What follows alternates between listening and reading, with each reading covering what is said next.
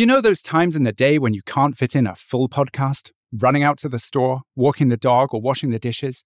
Jam is the new way to listen when you have just enough time for the perfect short audio playlist. Get started at listentojam.com/podcast and get your daily Jam playlist filled with more voices in less time.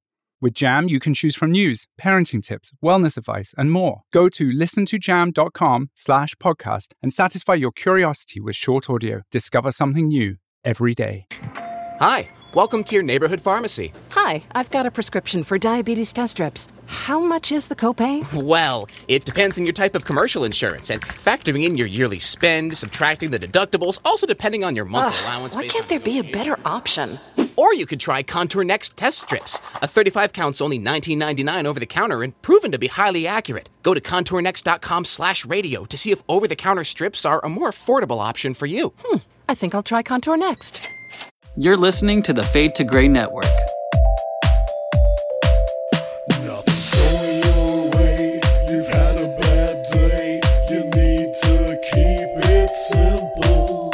Just chat with Seth and take a deep breath. He's not just gay, he's mental.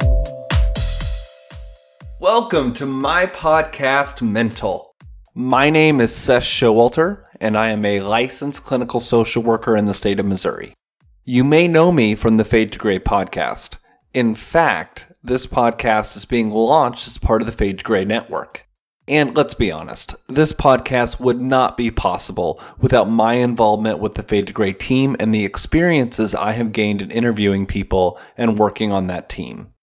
I have been wanting to put out a podcast dedicated to mental health for quite some time. While I've had this desire, I've been pretty hesitant.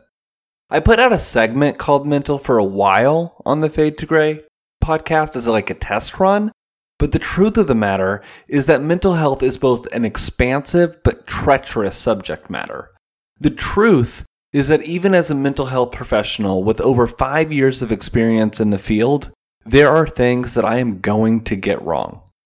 I strive to be relevant and up to date with the latest changes and the things that are happening. But I am human. Human behavior is complex. Therefore, let me share this up front. I can provide clinical expertise and recommendations to assist you, but at the end of the day, we are each individually responsible for our behavior and actions. Further, we can discuss theory, and I can provide practical feedback using those theories, but at the end of the day, I cannot, nor can any mental health professional change you. We can only provide you tools to make the changes yourselves. Having said that, this podcast will primarily consist of categorical interviews from both professionals and/or experts in the field, as well as those with personal lived experience stories.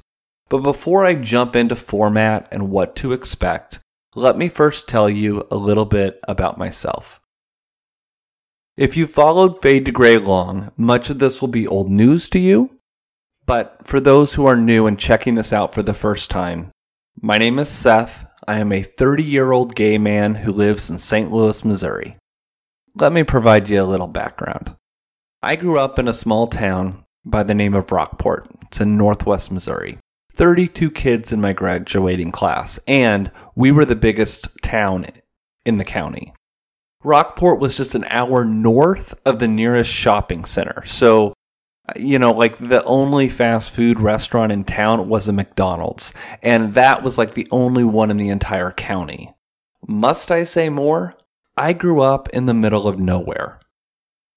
I participated in 4-H and would compete in the county fair by showing both cows and pigs. We weren't full-blown country, but just enough to get my feet wet and culturally assimilate me into farm life. Growing up, school was hard. Rockport had a great educational system. In fact, it was likely the best school in the Tri-County region. Now, I'm probably going to get them flack for that, but we were a good school. But the social scene there, especially for someone like me, well, let's just say that it was something to be desired. I was truly at a disadvantage, though, so it's not all on them. I was in a car wreck at the age of 6 and spent 6 days in a coma. I had bounced back fairly decently, but I wasn't working with all of the tools that my peers had. Managing my emotions, feeling secure in myself, and being confident in front of my peers were true challenges. As a result, I felt like I never fit in. I literally had lunches where I sat alone. Yes, we've all seen it in those videos. I was that guy, okay? That really happened. The loneliness that I went through during this time was immense. It was very overwhelming and very difficult. As a result, that drew me to two things: family and my faith. My family became extremely important to me, specifically my extended family. I had an aunt by the name of Kelly, and I don't know how to describe this relationship other than to tell you that she was my light. She was my rock. Growing up, as soon as I turned 16, I would drive down there multiple times a week.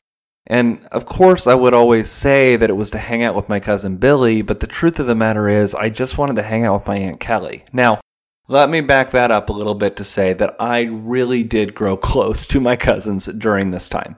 Both my cousins Billy and Jordan, they mean the world to me, and truthfully were some of my best friends in high school. Because I just didn't fit in Rockport. And both my cousins went to another school. So, they weren't a part of what I was going through, so I was able to really vent and spend a lot of time with them, and it meant the world to me. But I also really liked hanging out with my Aunt Kelly. We would watch movies and hang out, and during the winter months, we'd always have a fire. It was a lot of fun. Family became my social circle. I didn't have friends that I hung out with after school. I mean, there were a few here and there, but no. I didn't relate to people, and I really relied on my family for a lot of that. In addition to this, my faith became critical. It became central to surviving the storm of loneliness in school. There were nights growing up, as soon as I turned 16, where I would drive to my small town church in an itty-bitty town. Literally, I don't even think it's called a town. I think it's a village. It's called Big Lake. And I would go there multiple times a week. Generally in the evening, when I've had a bad day, and I knew where the key was. Oftentimes it was unlocked, but I would break into the church. I'd turn on the sound system. I'd turn on the mics, and I would sing worship music in the sanctuary by myself. I also would essentially practice sermons where I would pace and preach, and then I also would have moments where I prayed and I would cry, and most of the time, I was praying that God would change things, that things would improve, that either people started to accept me or I learned how to appropriately act around other people, because that was a serious issue for me. This all became more complicated quite quickly in high school, and this was when I started to experience same-sex attraction. I don't know how much you guys have been involved in the church scene. If you've listened to Fade to Gray, I'm assuming you've probably been around the church scene a little bit. But it was very difficult because my faith was telling me that this was unacceptable. In fact, I remember growing up that I would even do things I shouldn't online, hint, hint, and I wouldn't even call that gay pornography. It was so in the back of my mind, it was like, it was something else. It was almost like an out-of-body experience. I really don't know how to describe it. This feeling between what my faith says and what my gut and my heart and who I am says are different. That's a difficult thing for anyone to grapple with. Those feelings of being unlovable and like that there is something definitely wrong with you is troubling. And I'll be quite honest, I'll be frank, it's still something that I struggle with today. Just being honest there. When you believe in God with your whole heart, mind, and spirit, doing everything that you can to serve Him, and then you look around and your community says that you are going to hell just by being who you are, that will shatter a person, specifically someone in adolescence. I find it unacceptable, and the experience was extremely infuriating. For the longest time, I tried to make it so my sexual orientation and my religious belief system would align, but experienced great turmoil and stress in this process. It's kind of like trying to fit a square into a round peg. It just doesn't work. And in the midst of this inner struggle, I also began experiencing debilitating anxiety and major depressive episodes. Yeah, that's right. You heard it. I'm a mental health professional who not only has a history of mental health concerns, but still struggles with them today. I think it is so important that professionals mention this and call this out. But let me tell you a little bit about what it was like for me growing up. I can recount an experience at a state golf tournament in high school where I experienced a panic attack so bad I thought I was going to die. I even had my parents take me to the emergency room. Have you ever felt like bugs were crawling out of your skin? It's an experience I wouldn't wish on my worst enemy. That happened multiple times. I haven't had one in quite a few years, and I'm very thankful for that, but they're not fun. And when we talk about depression, my major depressive episodes primarily consisted of isolation, self-doubt, negative self-talk, and emotional outbursts with anger. I was truly a lot to be around. That's funny. Hell, I still experience a lot of that. I am a joy, I tell you. Just ask any of the Fade to Gray crew. They will confirm. I still struggle with many of those issues. But let's get back to the story here. I was able to survive high school without too many scars. And due to realizing that I was having gay feelings or feelings of same-sex attraction or whatever terminology you want to use, I realized that that was a problem. And I really cared about God. In fact, I really wanted to go into the ministry. So, right out of high school, I took on a year internship with a megachurch. It was essentially my private deal with God, which included, you know what? I'll serve you if you make me straight. Sadly, either he didn't hear me or he didn't care about these pleas, because after a year in ministry, I am still attracted to men. Sadly. But I will say that it did a lot of good. And when I say sadly, I don't mean sadly, I mean that in a sarcastic way. But this year in ministry did do some good. I formed some incredible friendships. I genuinely feel like I helped struggling youth. And it led me to my true calling, which is social work. You know, my whole logic with that was, you know, you can't be gay in the church. You can't be a pastor and be gay. Or if you are, you're hiding. And I did not want to do that. I did not want to hide. And so what is the closest thing to ministry that you can do in the secular world? Well, it's social work. So, I mean, if I can't be the hands and feet in church, I can certainly be the hands and feet in society and in the world. And so that is what my ministry track did. That is what a year internship did. It led me to the path of social work, and I'll never look back. From there, I went and finished my undergrad degree at the University of Missouri. And boy, was this a roller coaster. I lived my life on a very fine line between the conservative Campus Crusade Christian and the promiscuous, in-the-closet homosexual. Danger, danger, danger. Did I say danger? My depression really spiked, which inevitably led me down a dark path. I don't say this flippantly, but I had a period in time where I struggled with suicidal ideation and rampant substance abuse. When you try to be someone that you're not, it can and it will crush you. Please learn from my experience. You can't run from yourself. You can't be someone else. The key to being successful and to being happy and to being healthy is accepting who you are as a person and finding a way to live with it. Following college, I came out to my parents and I begged them to fix me. See, I hadn't fully learned the lesson yet. I'm a little bit stubborn.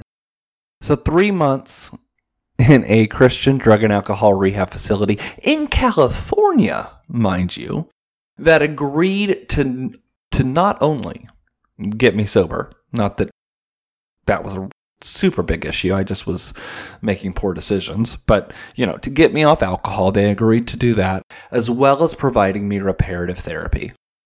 Essentially, individual therapy geared towards deprogramming a homosexual into becoming straight. A lot of it is fear-based, a lot of it is shame-based, and a lot of it has to deal with really breaking down the sights, smells, feelings that you've experienced in the gay community and somehow trying to get you to look at that and then avoid that, and that's supposed to help you. I think it's a bunch of hoopla. It does not work, and it was not helpful. But there was some good to it.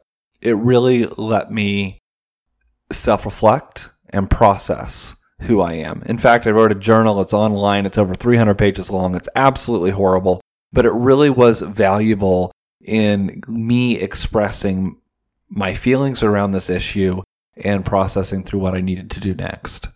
If you can imagine this, I literally went to AA, or what's the Christian alternative? Celebrate Recovery. I would go to Celebrate Recovery meetings, right? And you know how you're supposed to introduce, hello, my name is, insert your name, and I am insert your addiction. So, just picture this. Here I am sitting in a Celebrate Recovery meeting in California with a room full of alcoholics and heroin users.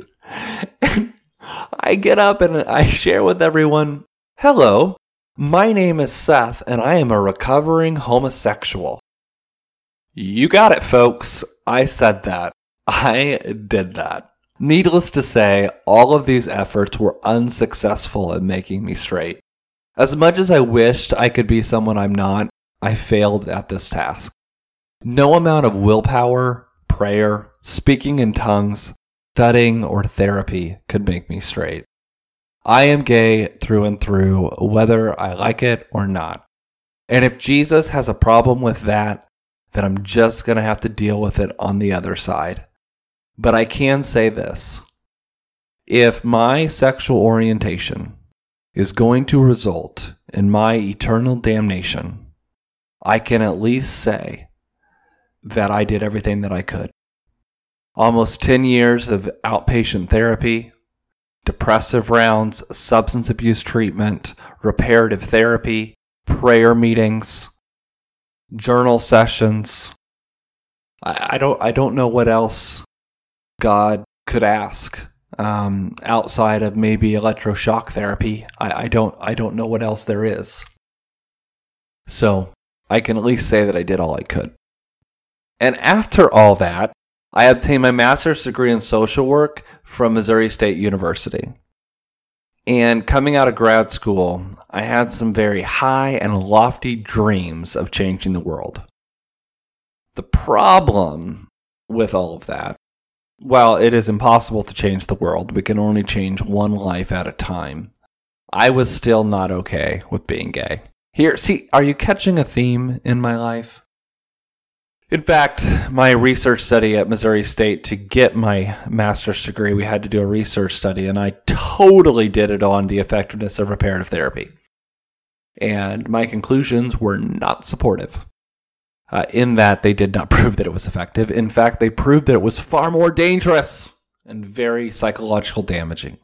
But grad school led me down a dark path because I was not okay with who I am. And I could not keep a job after grad school to save my life. No matter how hard I tried, I just couldn't do it. In fact, I remember seeing a therapist, and I sat down in the meeting at our first session, and I just sat there and I was like, listen, I'm a counselor myself, but I can't keep a job longer than a year. And as I near a year, I am starting to have serious anxiety, nightmares, and night sweats. I was not in a good spot. Things just weren't right. When you hate who you are inside, it's very difficult to find joy or lasting meaning in your life. It feels like things slip through your fingers and things just don't get done. At least, that was my experience. After multiple failed launches and having to move in with my parents multiple times, I took a job in St. Louis working for a crisis line. And this job was my transformation. In fact, it felt like I transformed the moment I started working there. It was as if I suddenly had meaning. I suddenly was able to use the skills that I had learned to actually help people. I was suddenly in a place where I could be of real help, and it was this ability to sit and talk with someone during the worst moment in their life that really opened my eyes to what was really going on in my own life. And I made it 4 years there, not only as a crisis intervention clinician on the phone, but also as a follow-up coordinator, where I followed up with individuals post-crisis to help them get linked to ongoing mental health services. That job shaped a lot of who I am today. And from there, I started working at a specialized behavioral healthcare insurance company. It has been one hell of a journey. I share all of this not to whine about my upbringing or, say, woe is me or anything like that, but to establish an important point. We all experience mental health concerns to some degree, and we all have a story to share. Mental health concerns affect everyone, and we live in a world where trauma seems to be around every corner. So, let's talk about this podcast and what you can expect in upcoming interviews. I want to bring you personal conversations with professionals in the field. I believe in sharing the knowledge and skills I have learned in my career that can actually help you. Knowledge is power, and when that power can save lives, I believe in sharing is appropriate. Therefore, this podcast will involve interviews with professionals in the field, not just mental health professionals, but even clergy.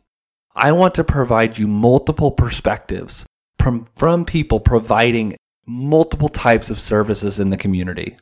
The interviews could be as simple as a review of what they do in their job, to reviewing the types of different clinical approaches that therapists use in therapy, to insight into important issues that impact us and our society.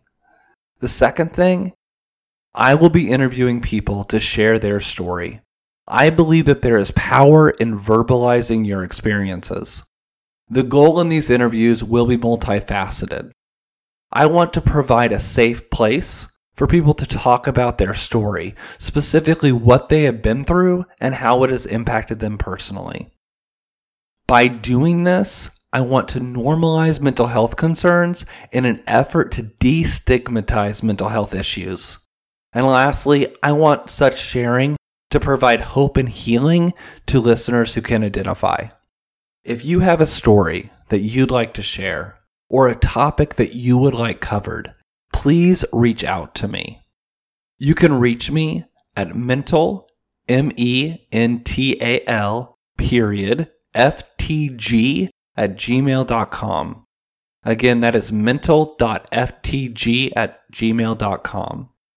To join this community, you can find me on Patreon at Mental with Seth. Membership in the community comes with perks such as a Facebook community, Marco Polo chat thread, free merchandise, and in the future, bonus content. I want to thank you so much for checking out the first episode of Mental. Until next time.